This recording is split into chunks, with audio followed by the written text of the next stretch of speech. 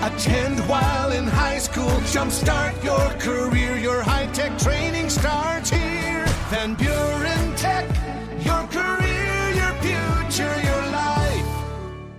This podcast of the Daily Buzz is brought to you by Moore Family Pharmacy. It's not just a name, it's what you get. More in Allegan, Hamilton, Plainwell, and South Haven. Moore Family Pharmacy. This is the Daily Buzz Rewind. There are plenty of empty calories to be had today. 2/3 of us will eat chocolate on this Valentine's Day. Over half will eat 3 pieces or more, and 90% will keep snacking on their candy well into the week. Poll also found cupcakes, gummy bears, and candy hearts are the 3 most popular treats to eat today. But what about name brand candy? Someone looked at the most popular candies in all 50 states, and M&M's took the top spot overall. The pandemic has ruined a lot of things. New survey by Dating.com, 60% of people say Valentine's Day has lost its value due to the pandemic. They suggest the pressures of the pandemic make people want affection more regularly throughout the year and not just one day. In fact, more than half of the people surveyed said they'd actually made adjustments to make more days like Valentine's Day. Heck, every day's Valentine's Day for me. Happy Valentine's Day, honey. Well, here's big news. You've been buttering bread wrong your whole life. Aw, come on. The polite way to do it is put your own serving of butter on your plate. Tear your bread into individual pieces and butter each one on its own before you eat it. If you don't, you're doing it wrong.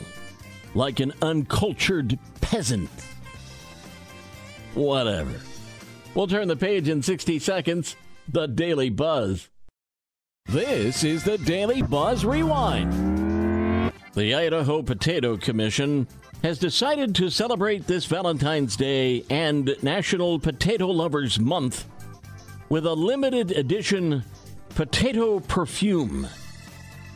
It's called Frights by Idaho, and it's designed to smell like a fresh plate of French fries. And they didn't just rely on chemicals. It's made from distilled Idaho potatoes. Now for the bad news. They were selling it on their website, idahopotato.com, and 1.7 ounces somehow only cost $1.89. So not surprisingly, it sold out. Unclear if they're making any more, but they did say they're not getting into the perfume business. Potato perfume.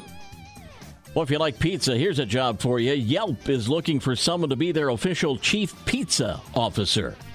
The 6-month job will serve as the authority on all things pizza, from deep dish to Detroit-style pizza cones to personal pan. The pay for those 6 months? $25,000. Yelp.com if you want to know more.